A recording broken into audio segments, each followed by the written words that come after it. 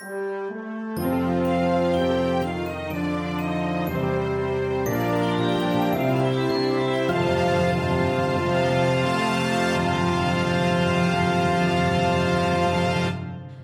to Cellmates. Oh, welcome to Cellmates. I'm Kate Phillips. I'm Dick Ward. And we are a podcast that looks at two animated movies and we compare, contrast, and generally throw a Venn diagram over them. Kate, your speaking voice is so good. I have been practicing. Yes, you are enunciating That is very well. all I do now. I'm a YouTuber now. Just for my school kids. You know what? Speaking of YouTubers, but not at all, this is a podcast where we talk about movies that are often Disney. But not always. Often musicals. Not always. And often good. Not always. Smash that like button. I was ready for that, and then you interrupted with a nice compliment on my speaking voice. You're welcome. So that's nice. That's fine. The words you're looking for are thank you. Thank you. You're welcome. Kate Phillips. Yeah. So a little context. We're on the eve of probably an apocalypse. Yeah, so it's appropriate that we're discussing these movies and Dick, tell us about what we're drinking. Oh my God, Kate, what do you think you're drinking? A liquefied peach is what it tastes like. Yeah, it sure does, doesn't it? But what it looks like is cherry Dimetapp. This is, I mixed two ideas into a drink. It is Jameson Caskmates IPA edition whiskey. Okay. Malibu coconut rum and grenadine. Why? Well, it tastes really good, but it doesn't sound like it should. Yeah, that's why I said I'm not telling you till we're on air. I'm taking another sip because this is very interesting now. So, there is a coconutty grenadine drink called the Hello Dolly. Aw. And then the Jameson Caskmates is whiskey that's been aged in an IPA cask, which is a very hoppy beer. So we've got a hoppy Hello Dolly. And isn't this also... It's a hoppy Hello Dolly. Oh, that's really cute. Uh-huh. Dick, this is also 2/3 of an End of the World, I believe. Which is just all the booze mixed together. Which is just, like a Long Island iced tea without anything that's not hard without liquor. Islands, yeah. Yeah, so I guess I should have given you a heads up. Rum, whiskey, and vodka? This is mainly alcohol, so... Oh, that is good to know, even though it's bright red. Yeah. It looks like it's mainly grenadine. This is 2 ounces whiskey, 1 ounce rum, a 1/2 ounce grenadine. Cheers to the end of the world. Yep, cheers. Should we give context or should we just... I don't know. Because we don't know what's happening. Yeah, no one really knows what's happening. You looked at Twitter briefly and said, I think we're under martial law now. And yeah. So martial law may have just been declared. It's a little unclear. We're going to figure it out after we record this episode. Yep. Yeah. That's all. We can't speak on it more. And I guess if it's really bad, we might just not release this episode for a little bit. So I mean, or it might just not be an internet or... Hey... Cool. So while there is... So, okay, why do we keep talking about the end of the world? And what's this Hello Dolly thing? And what's Hoppy got to do with it? Are we doing Zootopia? Well, we are doing 2 movies that face a world crisis, but not before you get like a taste of really like sweet love story first. So, like you get the sweetness and then you're told what it is and you're like, oh, excuse me? Interesting. Anyway, but it's Hoppy Hello Dolly because we're doing Happy Feet. Or Hoppy Feet. Hoppy Feet and Wally. Which features Hello Dolly all prominently. Over it. Yeah, very prominently. Makes me very happy. Yeah, it does make you very happy. It does. Dick, why did we pair these movies together? Well, you wanted to. That's true. Why did I pair these movies together? You tell me. I'll answer you.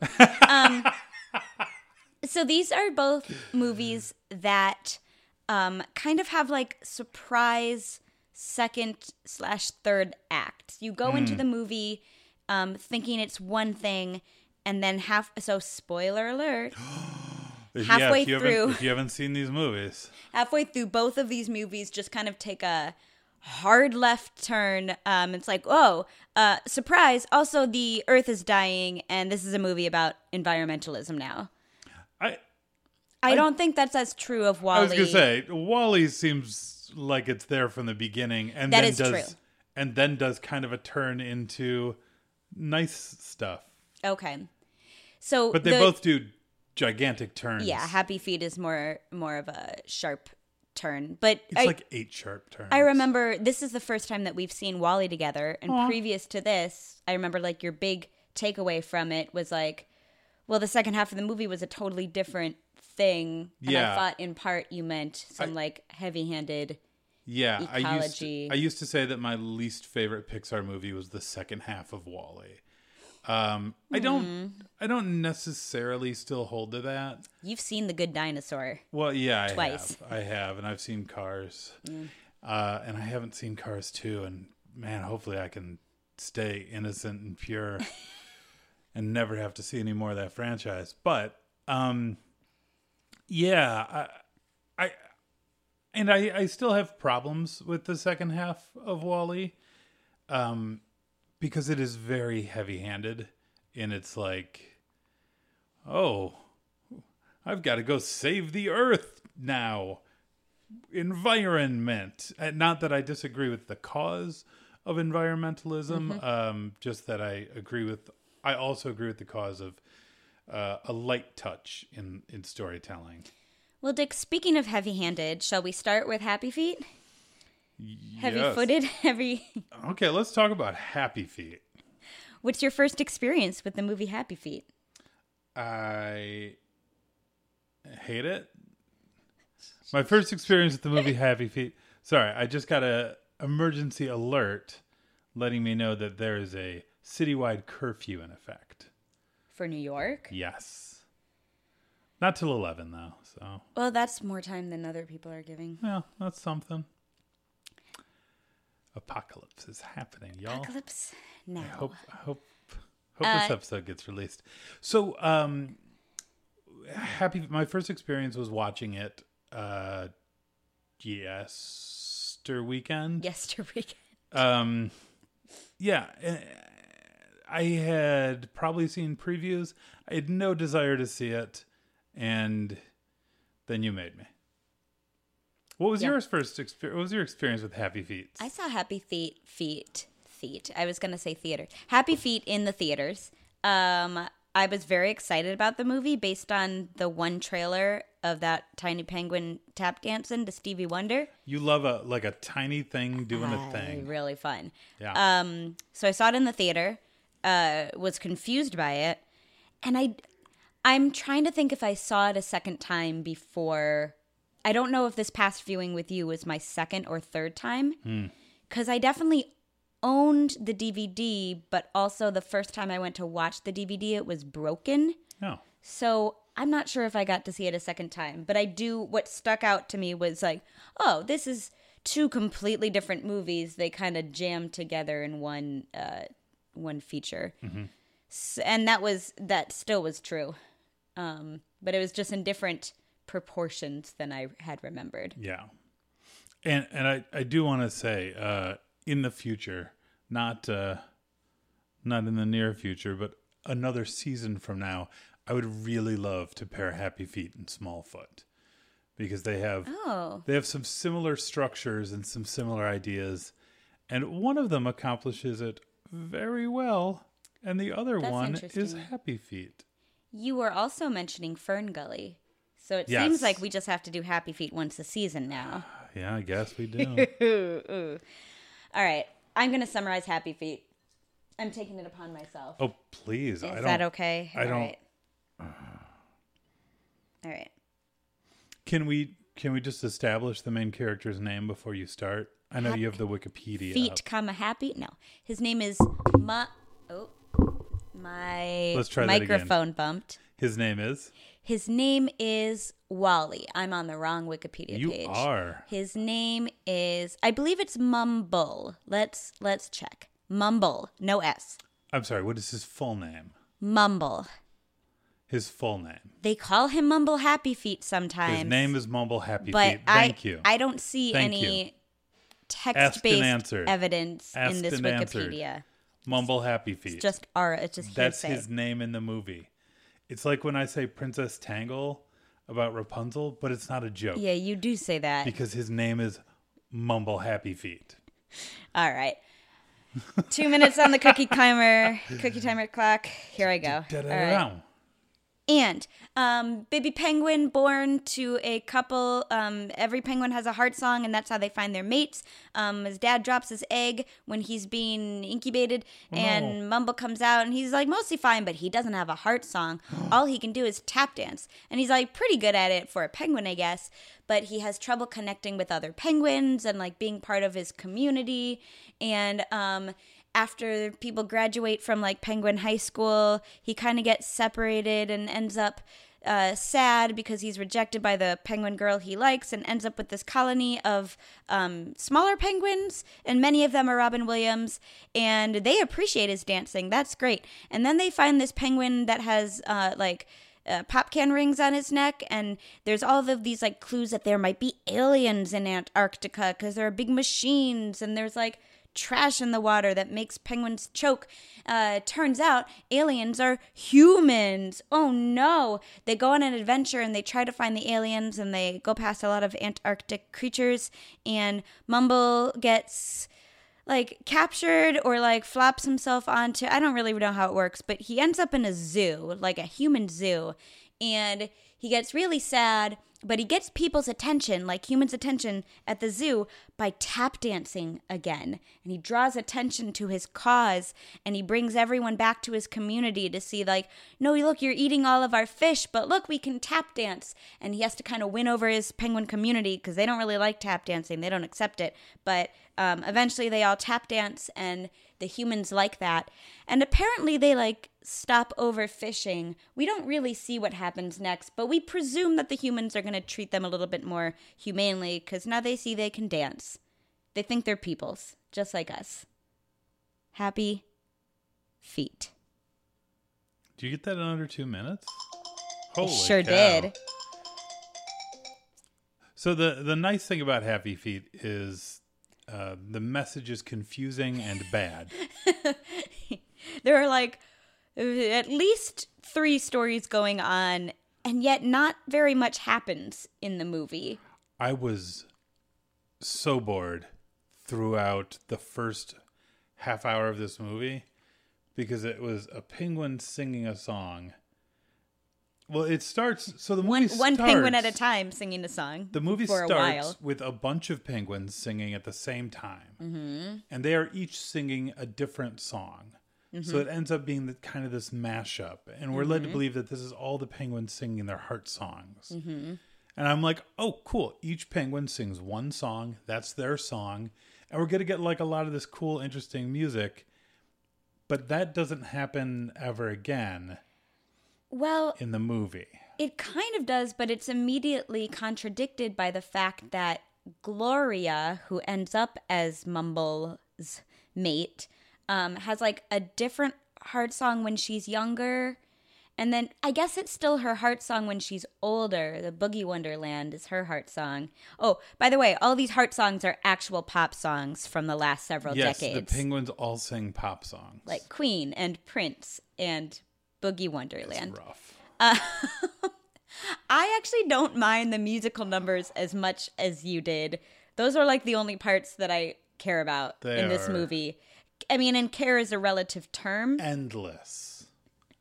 The way I describe this is that it was made pretty much squarely in the year, like in the halfway point between Moulin Rouge and Glee, and it shows what that whole decade was about. Like, once Moulin Rouge did the mashup, a lot of movies were like, I can do that too. I didn't mind the first mashup because it was creatively done. The one with Mumble's parents. But then every other song was just a performance by an animal. Mm-hmm. And it was just like, you know, when you watch like a shitty Adam Sandler comedy and then at the end, there's like a grandma who raps, and you're like, whoa, rapping grandma. Like, that's cool once, but this was like a whole movie of just, now this grandma's gonna rap. What? Except for it wasn't as funny as that. That's what I'm saying, is it's funny once. Yeah. It's interesting once. For a penguin to be singing. Yeah.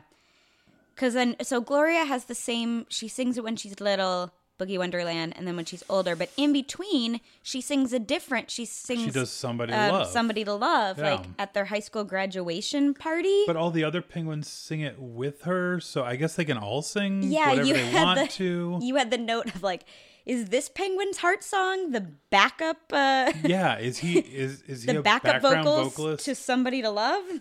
That's his heart song. Because we see that each penguin has their heart song, Yeah.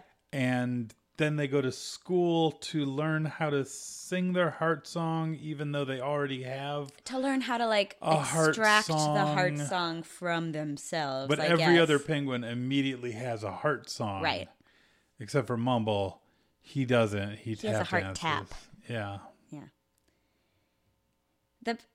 Okay. Note: Savion Glover, amazing tap dancer and legendary performer, did mocap for at least Mumble, if not other penguins as well, and he choreographed all the penguin tapping. And you may know Savion Glover Mm-hmm. as a man with legs. Instead of tiny feet that attach to a furry body that are in snow, so you can't see the tap dancing. Yeah, it's a little I could not muddled. I asked you, I was like, is he a good tap dancer or a bad tap dancer? I can't tell. So I think we're relying on like the musical rhythms that we hear, because those are cool, like the tap rhythms, right?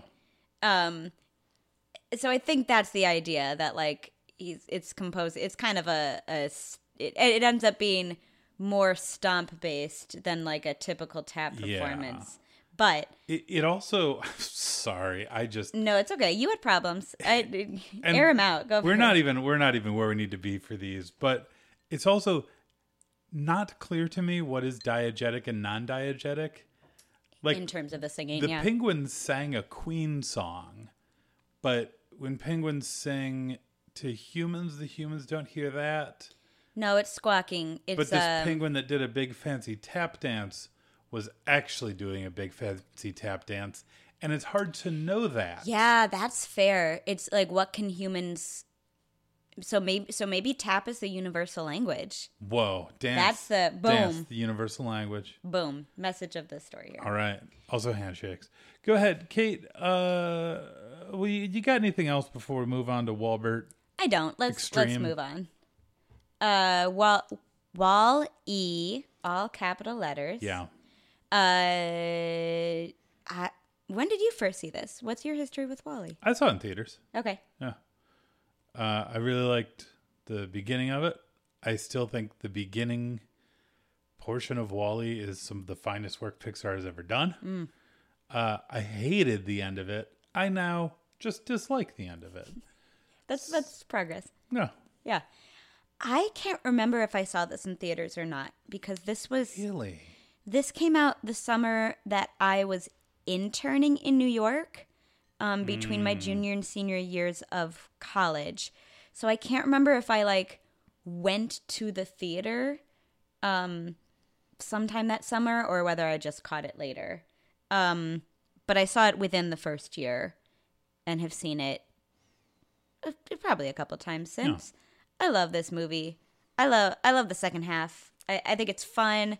I think there's a lot of moments in the second half, and I've kind of gone the other way where I'm like, no, the second half is brilliant, and then this time I'm like, oh, it's okay. Like, I think we kind of met each other halfway on this Yeah. one. On this, Yeah. On this viewing. on the second half I of was like, Wall-E. oh, I see what Kate's saying. And then you were like, oh, I see what you're saying. It was nice. It was refreshing. But this is a good one. Like you're saying, it's what Pixar does best, and just pure visual storytelling, certainly in the first act of this movie. And just the, like, who else can make, I mean, right? Like that robot with a finite number of moving parts on his head. Way more expression than Mumble the penguin. And like, I think those penguins were pretty good. They weren't like 2019 Lion King. Well, there were only 3 different penguins. Sure. There was Mumble, the fat one, and then every other adult penguin was the same model. Even if I couldn't tell what penguin it was, I knew if that penguin was sad. They used like eyeballs and things. Yeah. But like Wally is more expressive than it's incredible. Wally picking up trash at the beginning of this movie is more captivating than 50 penguins doing a song and dance number. And like, that's all it comes down to. Like, it's smart storytelling. It's patient storytelling. Like, they don't introduce like Wally saying a word until like half hour into the movie. Yeah. Like it's so patient. It's just masterful because you know what's happening, and then when his world gets shattered, you know how shattered his world just got because you know what Wally's life is, and he's like kind of content with it. Yeah, it's so. Brilliant. He's so sweet. Oh, yeah. All right, Dick. I'm gonna put 2 minutes on the cookie timer. All right. You're gonna summarize Wally. Do you need any help with any of the names? There's Wally. And then other characters. Correct. I'll do my best. All right. Here you go.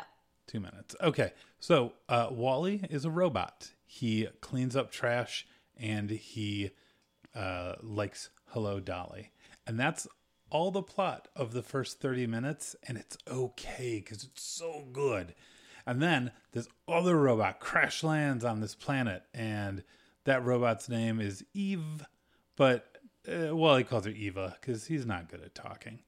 And Wally really wants to hold Eve's hand because he saw it in Hello Dolly. And Eve is on a mission. And Wally follows her around. And Eve finds a plant. Or rather, Wally has found a plant and gives it to Eve. And this completes Eve's mission, which causes Eve to go into like a hibernative state and get picked up by a spaceship. Wally's like, yo, my friend, you gotta come back and hang out with me. And Wally gets onto the spaceship and tries to save Eve. Here comes a lot of plot for reasons. On this spaceship, there's a bunch of humans, and those humans are like kind of fat and lazy. They don't really talk to each other or look at each other. There's a captain on that spaceship, and he's like kind of a captain, but also his steering wheel seems to run things.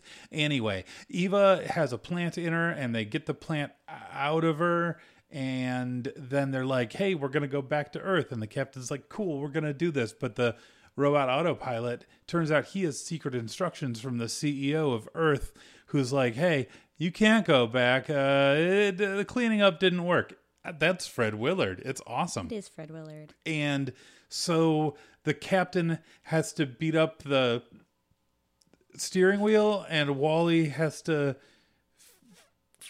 help Eve, and Eve has to get Wally a new like microchip, and then they all go to Earth together.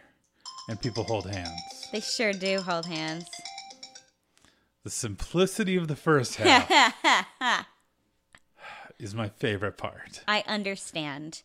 I love the reveal. I mean, you're getting hints in that first 30 minutes. There's like some old Fred Willard CEO clips playing of so he's like the CEO of By and Large.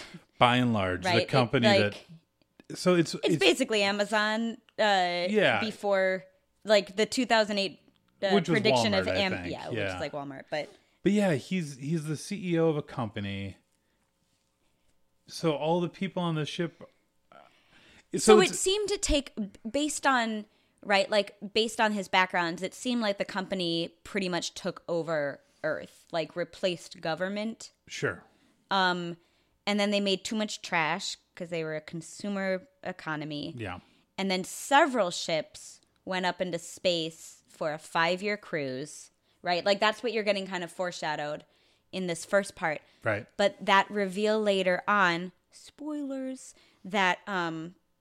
this ship has been now running for 700 years, I just thought was so cool. Like, I liked the dystopian reveals in that second half, and maybe it's, where I was in 2008. Like, but I just thought it was so cool. Like, I don't really know what's happening on this weird desert planet that, is Earth. And then I don't know what's happening in this spaceship. Like, there's all of this mystique, and then slowly the pieces come together and you realize what's happened. And I'll be with you that maybe it's not quite as like fantastic of a story once it's all put together of like what actually happened. But I like the reveals. And for me on the first watch, that was what made the second half so fun. So interesting is that I did not consider this film to have reveals. Because, of course, it's Earth. Yeah, yes. And like, I guess, of course, it's Earth. Like, but, like, why aren't the people there? Of course it's been hundreds of years. Look how much trash this robot has cleaned up. Yeah, but you see all those, like, robots that don't work anymore. Yeah. You don't know what pace they were going at before. Oh, so to me, that was a story of, like, this is the lone survivor on this planet. There's Wall-E, there's a cockroach, and nothing else because it's been that long. Okay. Like, that's kind of the narrative that I took from that. So when it was like, oh, we've been up here 700 years, I'm like, yeah, I know. Yeah. I'm aware. I'm aware. I saw the beginning of this movie. Yeah. Yeah, and I really like some of the ideas in this movie, and I wish they were either carried out further or made a little more specific. Like, I like the idea of the by and large CEO kind of being in charge of humanity. But is he in charge of humanity? Was that just like a company town? Is that just the ships America? Were by and large, yeah. Are there, right? So, like, there's a video game that I've started playing twice, and I will get through it, called The Outer Worlds. And in Outer Worlds, space exploration and colonization is handled by different companies rather than like countries or anything. So you don't you don't pledge allegiance to the flag of America. You pledge allegiance to the flag of, by and large or whatever. Yeah. And it has a lot of interesting things to say about privatization and about commoditization and all that sort of stuff. Where I feel like Wall-E kind of gets to like these people are fat and lazy, when it's like, it's not their fault they're fat and lazy. They were like, they are operating under false pretenses because they were tricked into staying up in space for 700 years. Do you like think generations of them? This is neat. So my read is that they just didn't find plants for 700 years. I'm not sure that it's necessarily tricked. It's just Earth is uninhabitable until we find green. And so, like, they thought it was going to be 5 years, but... They thought it was going to be 5 years, but we do see that the CEO sent a message while he was alive. That's true. Saying, hey, you know what? The cleanup isn't working. You guys can't come home. But none of the people on the spaceship were aware of that. Right. Well, it says go into autopilot, and so the machines take over. Right. So it could have been that other Evas had come back in those 700 years. That could be, but it also could be that the Earth hasn't been habitable since then. But no one knew that. They never, like, the CEO said, keep this secret. And, like, so these people were, like, living their life on this ship, thinking, like, oh, we're just waiting for a rescue thing and then we'll go back to Earth or whatever. And, like, that was never the case. They needed to start rebuilding society, but they were under the impression that their job was something else. Yeah. No, that's fair. And I guess I really want more of that. I wanted to see the people, like, be a little upset about that. But if that's all I mean, it's 700 years. Yeah. They and their like 6 great grandparents grew up on that ship. Yeah. So I think for me that's something that's interesting too, of like this place that like maybe we've heard about, but like Yeah. it's never been accessible to me or any of my Yeah. family whose name I know. And then all of a sudden this opens up this kind of like Eden like idea Yeah. of like, oh, we can go. I mean, you see the pilot of the ship kind of go through all of this, like what is Earth, Right. what is sea, what is Right. plant, like they don't even know those terms. Yeah. But it's neat that like they kind of have these instincts that once they are told about it, they're like, oh yeah, I guess we should do this. Yeah. Like, Yeah. so that's neat. I think it's there's something to say about like nature and nurture and kind of Right. instincts versus And I do think it's interesting, and I think I feel like for this captain story, who's like kind of a secondary main character for a while. So you mean like the Jeff Garland character, not Yeah. the Fred Willard? Yeah. Yeah, the Jeff Garland, who I thought was Seth Rogen character. I feel like we don't get to spend enough time with him for his payoff to really work. I want him to like be like, I feel like I want more of him than Earth is neat, let's do it. Yeah. I want like no, I can't do that, or oh, that sounds really hard, we shouldn't do that. Like I want like a little refusal or a little fear or something. Yeah. Again, I feel like I'm nitpicking this movie because I've had the argument about Wall-E a lot. I think a lot of it with you. But I really, for the way the first half of the movie tells me everything I need to know without saying anything, Yeah. for the second half of the movie to then tell me everything, it kind of bums me out. Yeah. I definitely see that. Yeah. And it tells more than what I had remembered too. So if the setup doesn't maybe quite pay off in the second and third acts of Wall-E, Yeah. let's look back at Happy Feet. Yes. A much better film. What is being set up and what pays off, if anything? And I guess the larger question is, what went wrong? Australian. I know Australians trying to do their environmentally friendly movies. I like You end up with I know some miscast Australians. Robin Williams I like spending too Australians. much time in a role, and Yeah, I mean it's Fern Gully. Yeah. It's a movie with Australians trying to tell an environmental message along with Robin Williams, and it. but Fern Gully sticks to one message, right? Like Fern Yeah. Gully is a mess, but it's a different kind of mess Yeah. than Happy Feet, which doesn't even introduce what ends up being like Yeah. the main story. Well, Happy Feet. I guess the end story. Happy Feet ends at like the 45-minute. Yeah, it does. It's like every Marvel movie, or basically now like every blockbuster movie. They do one movie and then they're like, well, I guess we got time. Let's do another movie. Yeah. Yeah. It like Happy Feet McStuffins is what's his name? Mumble McHappy Feet Mumble McHappy Feet.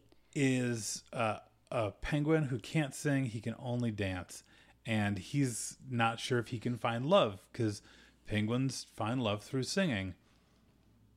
And then he goes on a journey, and then he comes back, and then he dances, and then the what's her name, Gloria, the penguin that he fancies, she's like, oh yeah, I'm into this. Let's do this. Her heart song matches well with his tap rhythms, and it works. And they pair off, and then there's a big dance number, and the movie Should be over then. because everything like there's like a tiny little thing that hasn't been resolved, which is like he saw a crane at some point and didn't know what it was. Well, and so before we get into the second movie with that crane, even in the first movie, there's a little bit of like his community still doesn't accept his dancing, Right. and his father still doesn't accept his dancing. So there's Right. like, I can see if this isn't the end of a movie.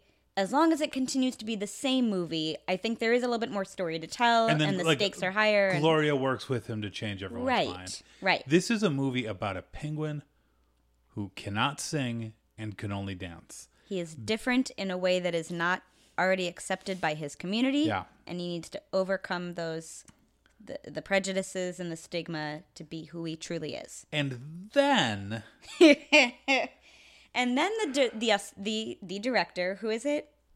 You know, George. oh god, Yeah, it's Mad Max, right? It's George Miller, Yeah. one of the most brilliant action directors of all time. He does not need to do animation. He is the one that said, he's like, well, we pretty much had this movie figured out. But then I said, you know, it's Antarctica. We can't not talk about like the environment when we're in Antarctica. Yeah. And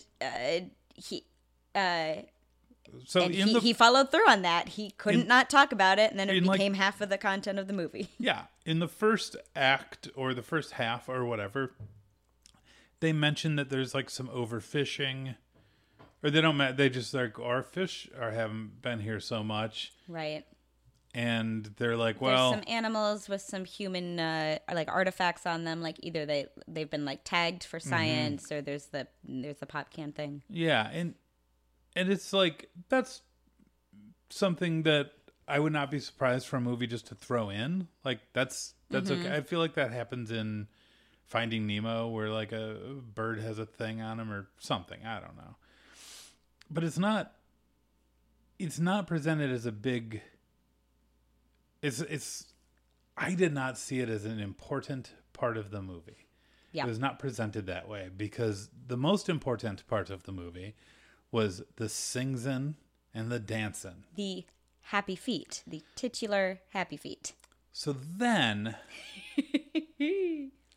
what? Oh my god! Wait, what happens? So there are some hints, and Happy Mumble Happy Feet decides to leave. I think he's more like shunned, essentially. Like Right, he's less harshly shunned by his peers, but they're like, we're not going to interact with you. So he just kind of floats off. he's like excommunicated, kind of. Yeah. From Penguin Land, and then he goes to a different Penguin Land where he meets Robin Williams doing like a Mexican accent, Yeah. and Robin Williams doing like a Very white. Barry White accent. And I think the whole second act is really unclear. I think, or like why it's there is unclear. I think his goal is if I can figure out what's eating the fish, Yeah. I can save my community, and they'll won't- accept and me they'll again. accept me again. So then he's on that quest. He quickly casts off Gloria for Yeah, so part of this reasons. adventure, like halfway through this new adventure, that scene that you're talking about happens where he does like tap and Gloria falls in love with him. yeah. They're gonna mate, and then he has to go on an additional adventure. No, he gets like excommunicated. Wait, oh my god. No, he meets Barry White Penguin twice. Yeah, that's fair. The first time, he doesn't get the information that he needs because the guy's like, "Nah, no aliens. I don't know what you're talking The about." first time he gets excommunicated, then he comes back. He does the tappy dance. Gloria falls in love with and him. she's like, "I'm with you. I'm gonna solve this case with you." But he's But like, then- "No, it's too dangerous." Yeah, he like and does leaves- like a Harry and the Hendersons. "I don't love you. I never loved you." Well, no, hold on, because he gets like kicked out again, Oh yeah, and he gets clicked. Yeah, for dancing. and Oh then my gosh. Oh my gosh. she comes and meets him Right. in like other She runs Penguin after Land, and he's like, "I go away. I don't like you." Yeah, I would not be surprised if that scene was thrown in there because they like forgot about her and had animated the last part of the movie without her, and we're like, "Oh, now we need to wait for her to not be in those scenes that we already animated." George, So- George, George, we got a problem. We forgot rearranged the scenes too many times, and girl penguin was following him into Act 2, and then we animated all of Act 2 2.5. without her. Like it's not. Oh. Yeah, Act 5. Act 5. Yeah, this is almost a 2-hour movie. This is 150, I believe. It's ridiculous. WALL-E's 140, and that like this movie is longer than WALL-E. It's almost as long as Star Wars. Yeah. No, thank you. Yeah.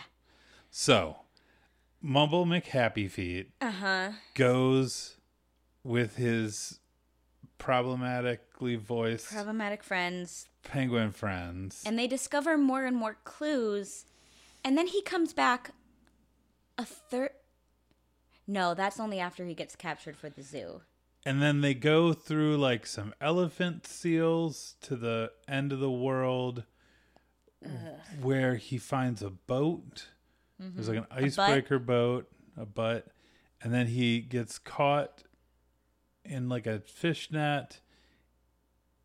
I think He ends up in a zoo. What's important is he that ends up in a zoo. And so then when he comes back to his colony to be hold like, on, hey hold on, guys, he's in the zoo. we already did the cookie timer summary. They know this part. I know don't. you're trying to figure it out I for don't yourself. know this part. You're trying to parse through. No, that's fair. That's fair. What happens is that there's like an interesting scene that brings it all together.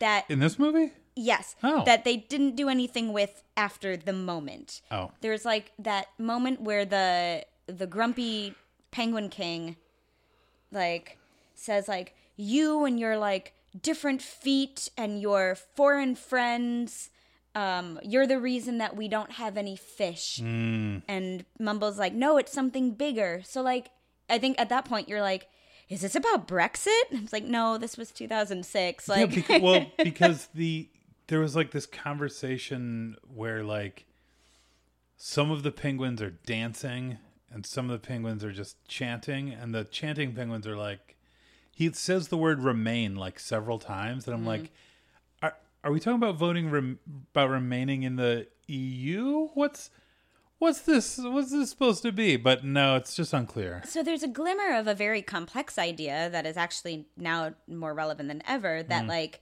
these outcasts of the community are being scapegoated for something that they refuse to understand, Right. that's bigger than all of them, right? Like Like it's, all the things. the gays and the immigrants are why we keep getting the flooded. gays are taking our job. Nope, it's climate change. Like, so there's a seed of an idea there, but they never tie it together. And it's not even, what I learned in this viewing of it is, in my mind, it was very like, first half, penguins sing and dance. Second half, the environment. And they're just like kind of scattered in between like a drunk checkerboard. And that made it worse too. Yeah. Because like anytime it came back to like, oh, I'm interested in this Mumble's relationship with his family and community, then it would take us out again. And anyway. Or there'd just be a dance about it. So I think point WALL-E for kind of, even if it's heavy-handed in the second half, between it's all these woven two, together. all the points to WALL-E. All the points. Come on. Plus, it has Hello Dolly, your faves. You know what? It was very bad on stage. It was not fun to watch. I want to believe them. Bernadette Peters, great. That show still wasn't What we fun could to see watch. of her. Yeah. Because she was staged so that anyone in the cheap seats couldn't see her half the time. But I still hold that the movie is probably serviceable. So It's got an extra song written just for Babs. Hello Dolly, not WALL-E. Right. Mm-hmm. Right. Hello WALL-E. Right. Barbra Streisand does not sing an original song for WALL-E, but she should. Prince sings an original song for Happy Feet. Yes, he does. Before we come back there, Dick, tell us about how. So one specific, two songs from Hello Dolly are used. Because what's that slower one? Yeah, so it's Put On Your Sunday Shoes. And then, oh God, it's not It Only Takes a Moment. It's the hands holding one. Yeah, hold on. I'll look up the title Yeah, of it. it's okay. And this is the only non-score music in the movie. It's a Pixar, so the characters aren't singing. And so it's an interesting choice to have and the conceit is that Wally is a collector of garbage he thinks is interesting as he's like sorting it and packing it. And one of the things he has in his like aerial secret grotto of a trash compactor home is a VHS of Hello Dolly, or maybe I don't know how. That's a VHS. Yeah, that he just watches on repeat, and maybe just the specific scene he watches on repeat. I believe the song is called "Love Is Only Love." Oh, good. Uh-huh. I'm glad someone took the time to write that title. Oh yeah. So what? Okay, as someone who is more familiar with Hello Dolly, because like my mind just blacked out as we watched that show. I understand. Why do you think that was the choice that the music people and the director chose for Wally? I mean, so there's a couple things, I think. One, it's old-fashioned and optimistic. So it kind of doesn't give you a vibe of the year, which I think is one of the things I really like about Wall-E, is it's not like 2477. It does do that once, but does it? What year is it? It's like 2110, I think, when they leave Earth, or shortly after. Like, it's referenced somewhere with Fred Willard. That, when they leave Earth. Yeah. But, like, we don't know. I guess we could do the math. Know now. But I guess we could do the math. But, yeah, I like that I'm kind of left going, okay, is this an alternate Earth? Like... At that time, yeah. Right. Like, it reminds me, I'm just going to keep going back to video games. Mm-hmm. It reminds me of the Fallout series, which is one of my favorite series of games, except for Fallout Tactics, and to an extent, Fallout 4. Anyway. Fallout Boy. Fallout Boy is named after the Fallout series. Is it? Yes. Oh. Yes. I thought I was making a joke. No, Pip Boy is a thing from Fallout, so they kind of combine those. I believe. Okay, well, that's canon now. It's canon. And that's canon.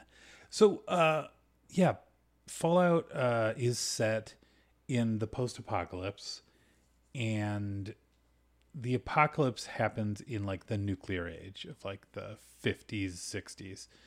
So all of the music in this kind of weird retro future wasteland is, like, from the 40s and 50s. So even though it sounds like old music, it's like the newest music they have. So Wall-E kind of made me think about that. It kind of made me think, oh, where are we? Where is society? Is this, like, he's got a VHS, he's got a VCR, right? So I know kind of like we at least got to the 1980s, but like where did we get? When did this happen? Yeah, that's right? fair. And also, like, if it happened in 2110, why does he still have a VCR? Did Wall-E rob a museum? But it's really interesting, and I think it really sets a good tone. The other thing about Hello Dolly is that it is, if not the last, it's one of the last big budget, like, MGM musicals. I mean, it was the one that made them stop making musicals, right? Yeah. Because it did so poorly. Yeah. And it's optimistic in a way that I think media isn't anymore. Generally, it's like, love's the only thing, and that's all, and we're not worried about anything else. Even though this is set in the, like, 1800s, and there's massive inequality all over. Everyone's happy. Everyone's smiling. So there's, like, an optimism to Hello Dolly, which I think sets really nicely against this incredibly stark backdrop of Wall-E. It's a creepy. It's how the movie begins. Yeah. Is with this Hello Dolly soundtrack and this, like, forgotten apocalyptic land. It's very creepy and very cool. Which is how every Fallout trailer has gone ever, and it's great. Yeah. And I said it in Wall-E, I'm like, yeah, I don't care. Happy song or a sweet song over a post-apocalyptic landscape. Every time works for me. Love it. Yeah, and I think there's something in the Put On Your Sunday Shoes is a big old ensemble number where everyone's like dancing together and holding hands, which is the stark opposite of what's happening inside the Axiom ship with everyone like just isolated in their own little screen helmets. And, Yeah. Yeah. So, Dick, you did a great job explaining why Hello Dolly is in WALL-E. Thank you. You want to tell me just some thoughts on like why? Oh, like tell me something good, somebody to love. I wish, jump and move, do it again, Beach Boys. My Way in Spanish, Kiss, Heartbreak Hotel, Boogie Wonderland. I mean, that all makes sense in Happy Feet in the same general way that Hello Dolly makes sense in WALL-E, right? Well, I mean, let me ask you this: what company put out Happy Feet? I believe it was Warner Brothers. Warner so Brothers. It's probably a bunch of And people in Warner Brothers hold on, music. let me ask you this: what label are Prince, the Beach Boys? Are they all Warner Brothers? I assume so. Yeah. Otherwise, why have so much licensed music? Yeah. So much of it. Yeah. Like nonstop. At least it made a little bit more sense than like Megamind's licensed music. I mean, Where it's like, Megamind had a conceit, but they never told you about it. but it's like Megamind is listening to AC/DC. Right. That is why we're playing AC/DC. Yeah. Whereas like these are all heart songs. Like Kinda. it's neat. Like if you saw Moulin Rouge and you thought it was cool, and you're like, oh, I'm reading penguins have heart songs.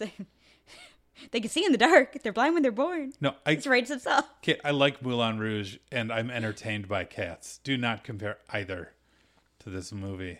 This movie bummed me out. One thing that's interesting that both of these movies do, if you don't mind me just completely jumping, No, go for it. is they have degular humans, Oh and yeah. I think they both have animated humans as well. Like WALL-E for sure has videos of humans. I think in both cases they are like a lightly mocapped, like lightly skinned Sure. human, but they look very much like humans. But, like, they don't look like Pixar humans. They don't look like Andy in Toy Story. At least in They look like faces. At least in Happy Feet, it is credited as like they are not credited as like animated humans. But I think they are like. Sorry, I may be remembering something different. I may be remembering some WALL-E credits because I feel like I saw. I guess maybe those were like the motion capture tap dancers. Yeah. But like there was a whole list, and I thought it said like mocap human division, but maybe I misread Maybe. or. Anyway, there's regular looking humans. Fred Willard is definitely it's a video of Yeah, Fred Willard is just video, with a light effect on it. but it's like grainy and yeah. So you see an actual human, Yeah. and then you see these cartoon blob humans.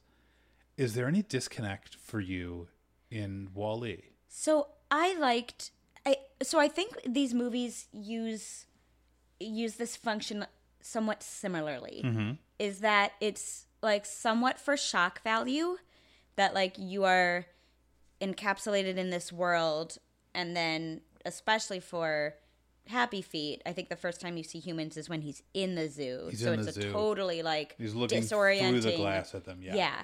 So it's disorienting for Mumble, it's disorienting for you as a viewer, and I actually think it works there where I'm like, oh, I'm in a different. I mean, had the movie not already changed courses like 7 times before this point, it'd be like, oh, this is the movie interesting. had been effective leading up to that scene. Right.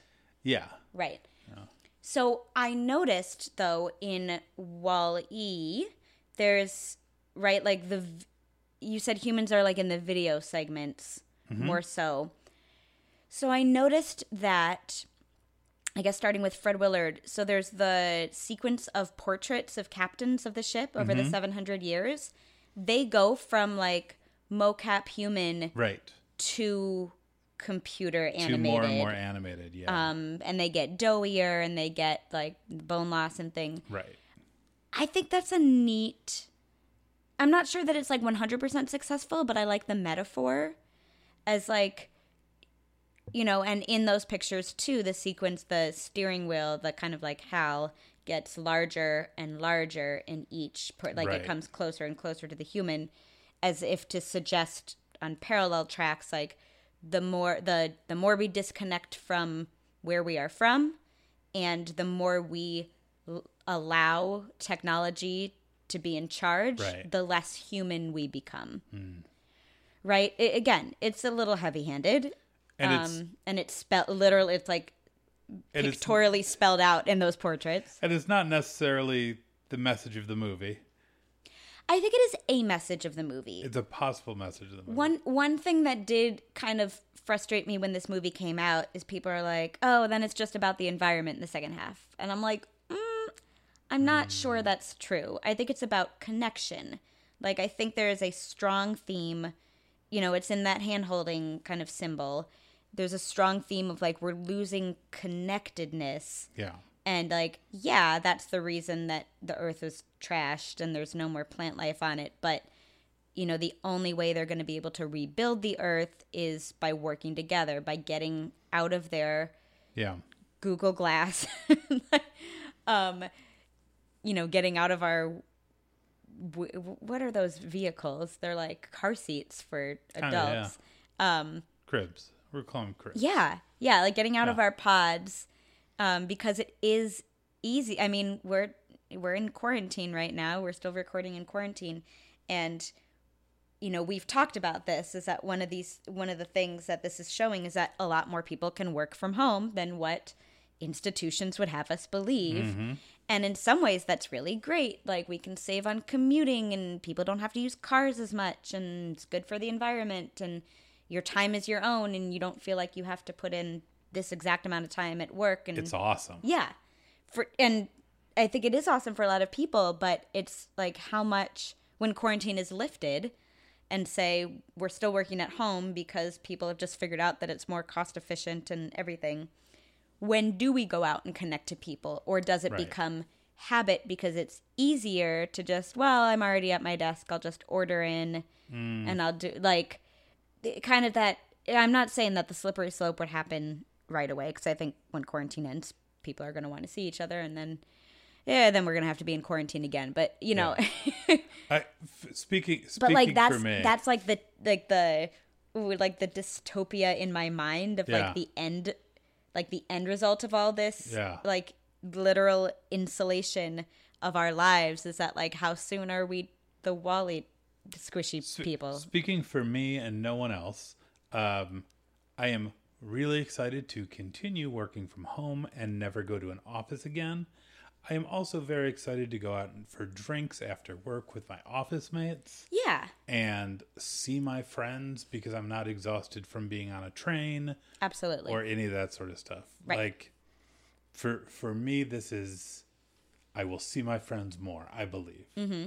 So we'll see. Yeah. High hopes. But it's interesting, right? Because a thesis of this movie is that you can't get as much done isolate. Like, there are certain things maybe that you can't get done, like rebuilding a planet Earth, if you aren't together. And I wonder I'm not disagreeing with what you're saying, Cool. but Hey, you know what? anyway, holding hands is nice. Yeah, hold my hand. Aw, Yay. We Aw. live together. We can do that. we do. We don't have to social distance. One more thing about the movie, Okay. or about the music, because I feel like you're wrapping up. Yes, which is I am. Fine.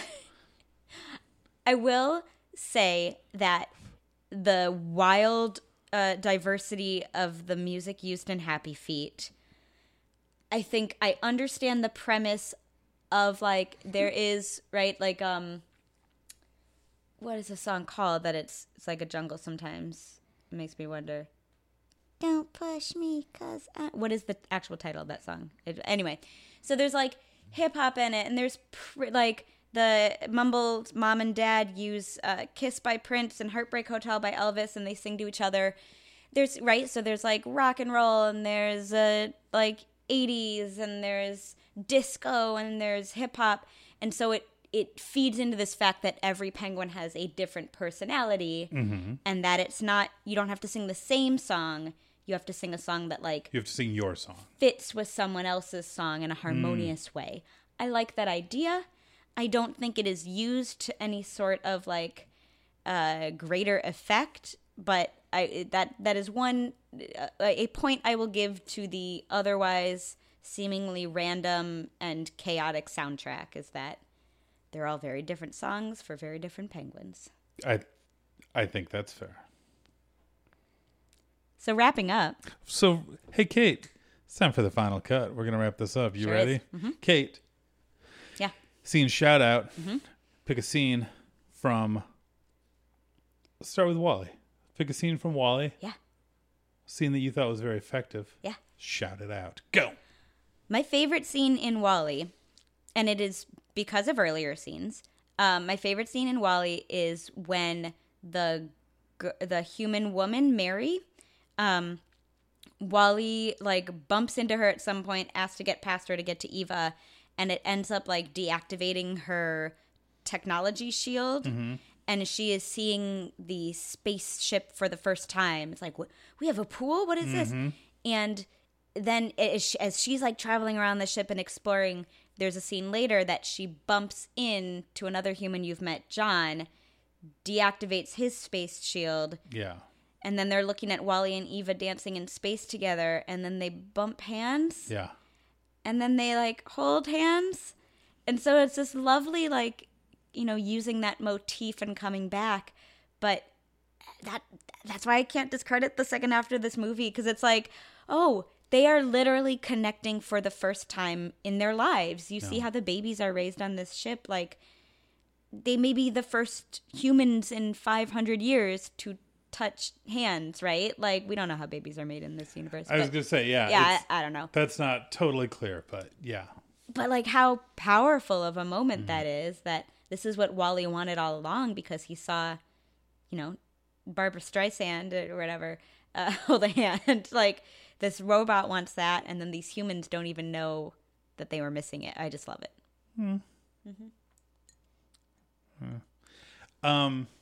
So cool. That's a very well explained Hands. thing.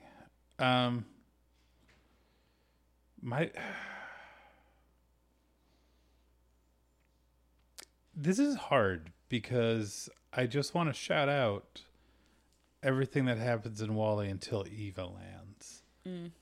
That's what I'm doing. I'm shouting out everything that happens in Wall-E until Eva lands. That's my scene. Do you have a moment that, like, if someone's like, why do you like that? Be like, oh, for example, it doesn't have to be the be-all, end-all moment. No, that's fair. That's fair. All right, here's my moment. Wall-E gets back to his ship after a long day of work. He unpacks his lunch pail, and it's just stuff he found that he has, for some reason, decided is important. It's also trash. He's been compacting trash all day. Yeah. And he saves pieces of trash that he thinks are important for some reason. Like a boot. What's he going to do with a boot? What is a boot for him? Dunno. He's found a boot. Yeah. He found a hubcap that he's kind of like using as a hat to be a Hello Dolly dancer. But there's just like a lot of items that he has decided are important. And I think it's really interesting to look at and think, why did Wall-E decide that was important? Because, you know, it takes time to animate something. It takes time to storyboard something. So presumably,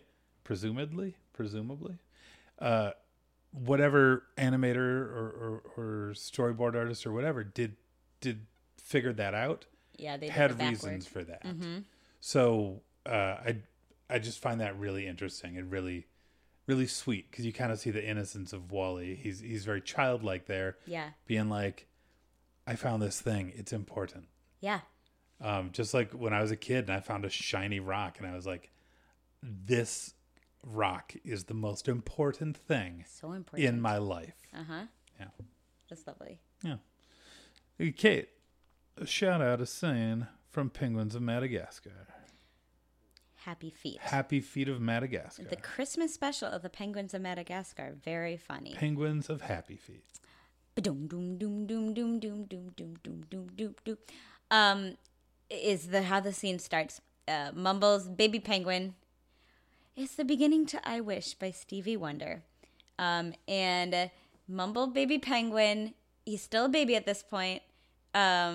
he's like very sad because he can't do a heart song, and he's very sad because this thing that happens with his feet, no one will pay attention to him for, and people think it's weird, and they're trying to teach it out of him. And he goes out to this like little cliffside, and he just starts tapping, and it just starts with like tap tap tap tap tap tap tap tap, and then the Stevie Wonder song comes under for reasons, right? But then you get this wonderful little penguin dance with these little like bustling feet, and I understand that I understand all your problems with like the can they tap well or not. I can't see But his feet.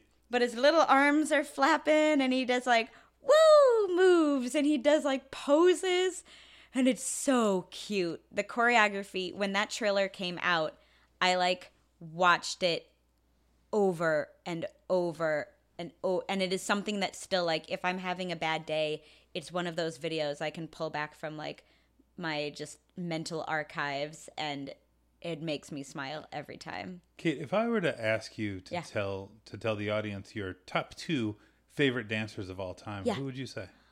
Baby Mumble Penguin. Incorrect, but and sure. Mickey Mouse. Uh-huh. And Detective Pikachu. There we go. Yeah. They all do some really good footwork. Yeah, Kate knows, to an extent at least, the Fantasmic choreography from the light show that or the fireworks and light show that closes Hollywood Studios, and I believe Disneyland as well, and Disneyland, which Mickey Mouse does, and she learned the Detective Pikachu exercise video. Yeah. I believe we have already talked about the Detective Pikachu exercise video on this show. It deserves as many mentions as we can give it. Let's mention it every episode. Great. It's great. Just little fuzzball, but that's a specific, the Detective Pikachu and the Mumble Dance are very specific, like little fuzzy guys lifting their limbs as high as they can, which is not very far. Very high. Oh. Yeah. That's great. Dick, what's your favorite scene of Happy Feet? I thought you'd forget. Scene shout out. Ugh. Okay, you didn't care about that scene, so I know I'm not stealing it from you. No. I'm just having a blast over here, and you're just kind of looking at me like... I was like, what in the... Oh, this is your favorite scene. Uh-oh, I'm in trouble. Like, yeah. You were like... It doesn't get better than this. Yeah, you told me that movie was going to have a big change in the middle, and I was like, oh, so it's going to get good in the middle. And you're like, no. Uh-oh. Like, the singing and dancing is the good part. If you don't like it, you're out of luck. There's a scene where... Mumble Happy Feet. Mumble Happy Feet. They do refer to him by the name Happy Feet several times. Unclear whether it's a nickname. They say like Mr. Happy Feet or something. Which sounds like a nickname. And then they say Mumble Happy Feet as if it's his last name. It is his last name. But it's not Memphis Happy his Feet name or Norma is Mumble Jean. Happy Feet. Great. Canon. Thank you. So, there's a scene. I don't remember where it happens. I guess when he's like first exiled or runs away, he's being chased by a seal. Mm-hmm. And it's very frightening because the seal is very fast. Yeah. And has a very big mouth. Yeah. And then Mumble jumps up Dinosaur. onto the ice and he meets Robin Williams doing a Cheech Marin impression. Yeah. And they kind of do a thing where they're like, aha, we are on land. The seal is stronger in the water, but we are stronger on land. So they like kind of make fun of him for being slow, and they kind of mock him, and then he ends up back in the water. So I liked that because it was the first thing that happened in the movie, I liked that. Yeah, it's the first genuine laugh. It's the first laugh, but it's also like there's some action. Right. There's some excitement. There's introducing characters in like an interesting way. Like we've never met these guys before, and this is what we're being shown about them. So yeah. Yeah. I will also give a tiny shout out to the scene with the orcas later. It doesn't make a lot of sense because the orcas have penguins in their mouths, and it seems like they want to eat them. And they still can't eat. They're just bad at eating. And they like spit them out. It's unclear, but they're animated to look very scary, and it's very effective. They look really cool. Yeah. Like very scary, but also like, what do we know orcas from? Like SeaWorld and Free Willy. So I'm like, oh, an orca. Oh yeah, they have teeth. Oh yeah, like, they eat things. It's like, oh, so cute. Yeah, they're like very like panda fish. Majestic, but also intimidating. Yeah. All right, that's good. What about you, Kate? I already said. I'll do another Would you one. like me to describe that scene again? No. Because you loved it so much. No. Dick, Never. if you were to declare an MVP of these A most valuable penguin? fancy footwork, tread work movies, Yeah. what would you name? Okay, so my MVP of these two movies, Mm-hmm. and I'm not going to name the one I thought I was going to name, is going to be Mr. Thomas Montgomery Newman. Oh. Tom Newman was the composer for Wall-E. Oh. He made gorgeous music throughout, I thought it was Giacchino. Nice. and he did just absolutely beautiful music Yeah. throughout. He managed to keep the score sparse enough when the world was sparse that it didn't like override anything. I was never distracted by it, but I did notice a couple of times bringing in themes from Hello Dolly into both the score and like the special effects. Like there was a robot that went beep beep beep beep beep beep beep beep beep beep beep, which is great. And I love when a film does that in a creative way. So Tom Newman, good job. What about you? It's a good ensemble, a good ensemble work on Wall-E. Like, everything works together so well. I'm going to just, my heart is giving it to Fred Willard. Yeah. Fred Willard's the best. And we were like sad. I feel like it's maybe one of the first, like celebrity passings that like both of us as a couple were like, oh, like Fred, Yeah. right? Cause like, it's like some like, musician that or some actor that I know, but it's just like 10 different wrestlers that I know. yeah, like They die a lot. yeah, well, It's a bummer. they have a hard job. Yeah. Fred Willard is great in this movie. Like Yeah. he's used sparingly, but he makes the most out of every scene he's in, even if it's just Wall-E passing by a screen of him saying what was the pun he made? Oh It was God, like I a don't remember. fantastic. It was something slightly better than that, but just as Yeah. cheesy.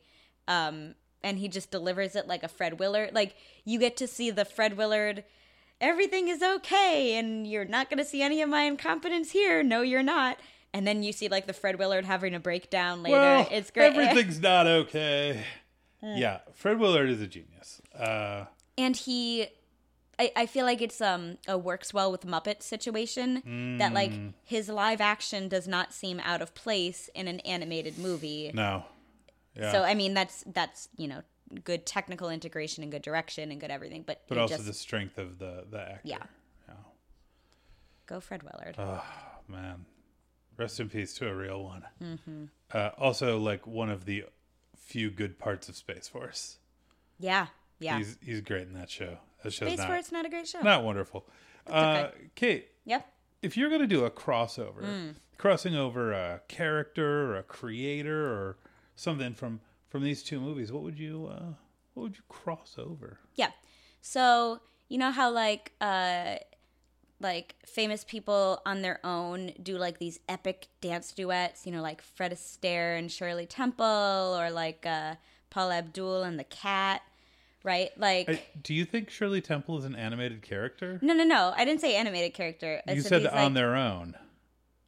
You said famous people on their own do these dance numbers. No. Famous. And then your descriptions were Paula Abdul and a cat. The joke was the cat, not Shirley Temple. Keep up.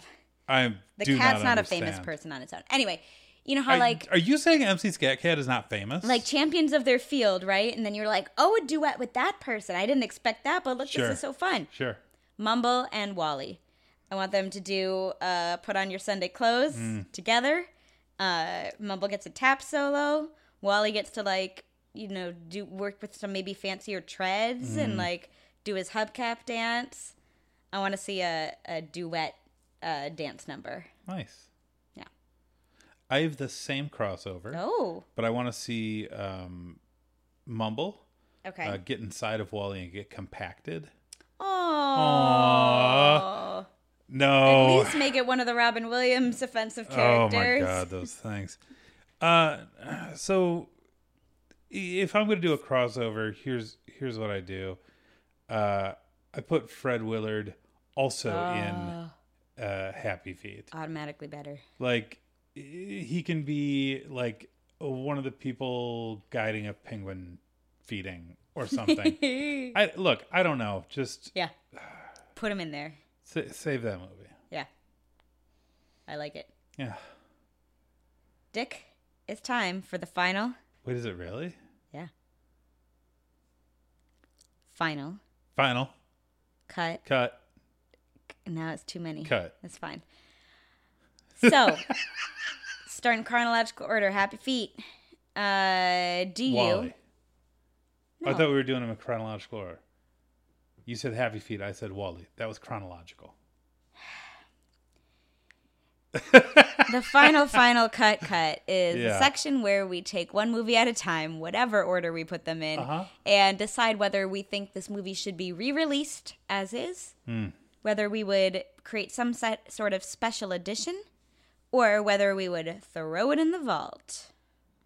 What do you do with Happy Feet? That's okay. You're looking at me with a grin. I understand. I hated this movie. Yeah. I was so That's okay. bored. There's like, I've been bored in movies before, right? Like, Yellow Submarine was boring and bewildering, but like, there was something of value there. Mm-hmm. There's nothing of value in this movie for me. It was like, Nicole Kidman was doing like a weird Megan Tilly, Marilyn Monroe This is what I'm saying. It's Moulin Rouge. impression the whole time. Someone saw Moulin Rouge and wanted more. Like, good job giving Hugh Jackman a song he can sing. Take note, every musical after That this. was really nice, right? His first note in Heartbreak Hotel. It Yeah. was, well. It's like, he oh. gets to use his full vibrato, and it's like, Someone gave Hugh Jackman a song he can sing. what's the best opening phrase for Hugh Jackman? A large wavy belt, or ladies and gents, this is a moment you wait for. He's like, He can't whisper. no, he's it's not like, his fault. He's a baritone. Yeah. And he does a good job Big at old it. voice. But he should be singing loud. Yeah. He should not do Les Mis ever. He should not do Greatest Showman ever. I will still say I think Les Mis, I understand your criticisms. I think Les Mis is a better use of Hugh Jackman than The Greatest Sorry, Showman. my criticism is that he was terrible. And like P.T. Barnum is a better role for Hugh Jackman. Right, The Greatest But Showman. the songs were written The not Greatest for Hugh Showman Jackman. also sucks. Yeah. Les Mis is good, and he was terrible. I'd rather have him suck at I something understand. sucky. I understand what you're saying. So, greatest Showman. What? No, vault it. There's okay. there's no value. Yeah. Like, okay, we can take out the 10 seconds where that penguin does that dance and make it a GIF. Yeah. So maybe that's my special edition then. Yeah. Is this movie is a 10-second GIF. It's got to be with the music too. That's okay though. It could Vault. just be a vine. Vaulted. I think I you know what? I enjoyed the unique, right? Because like I could do a whole thing. Anyway, I think there's a neat story to be told in this like penguin who's not able to do the heart song, which is the main thing that his community does. Right. I liked all the community scenes. I understand your take on the musical numbers and totally respect it. I was having a blast with every one of these penguin, especially when they would mash up, like when they would do like the community elders doing Gregorian chant. Sure. And they're doing more of like a hip hop kind of military like drumline thing with their so cool.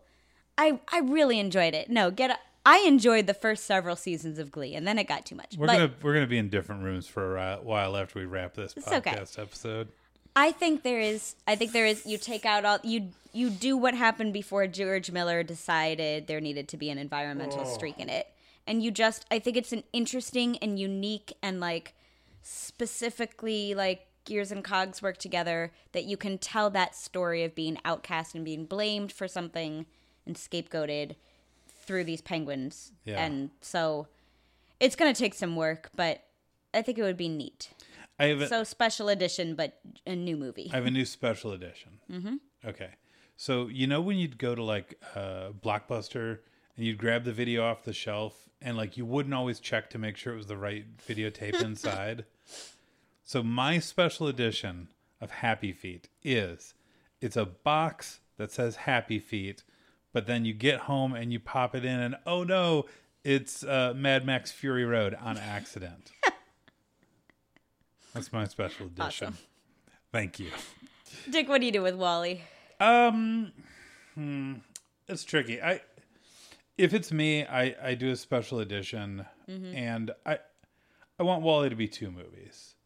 I really am interested in the different themes and the different things that they were trying to critique and address in this movie, but by trying to do so much, they ended up doing not enough of any of them to be substantive. Yeah.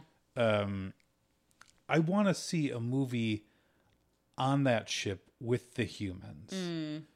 I think that could be a really good movie, but I don't want them halfway through my movie. Yeah. Because I feel like we don't get enough time with them. So for me, moments like that handhold don't land as well because I feel like I don't know or care about these people.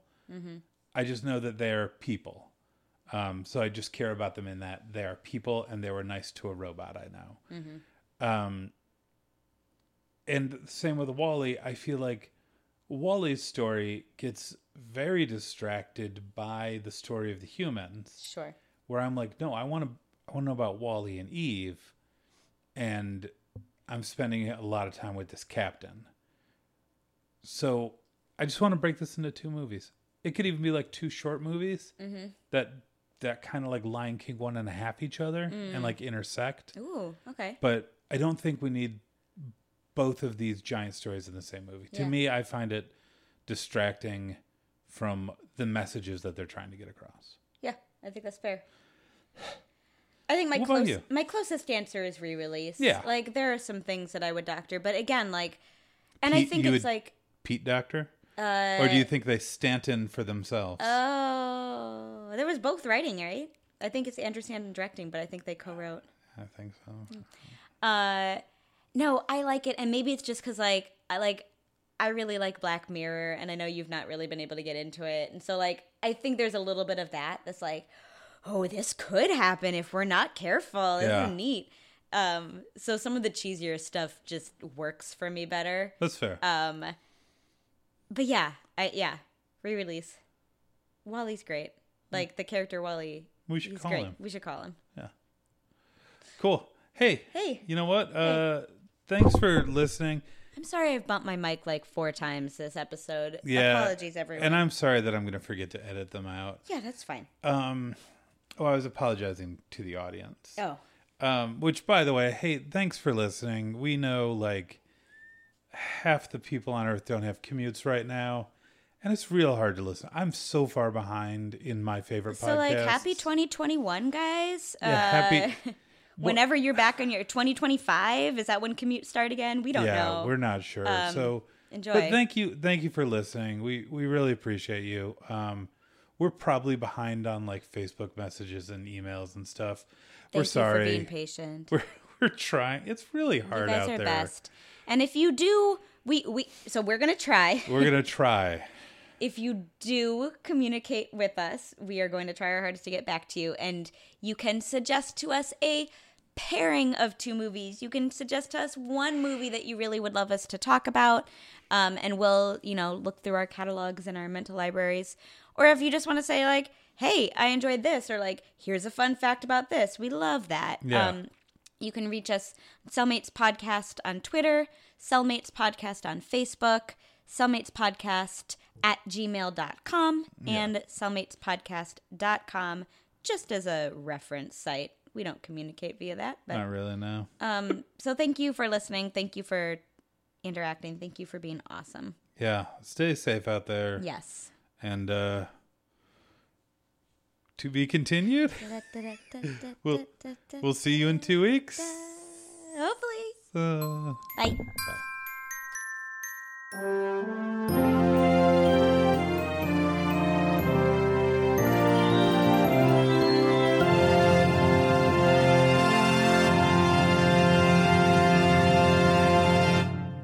As a reminder, Wall-E is all capital letters, so please speak it as such. Wall-E!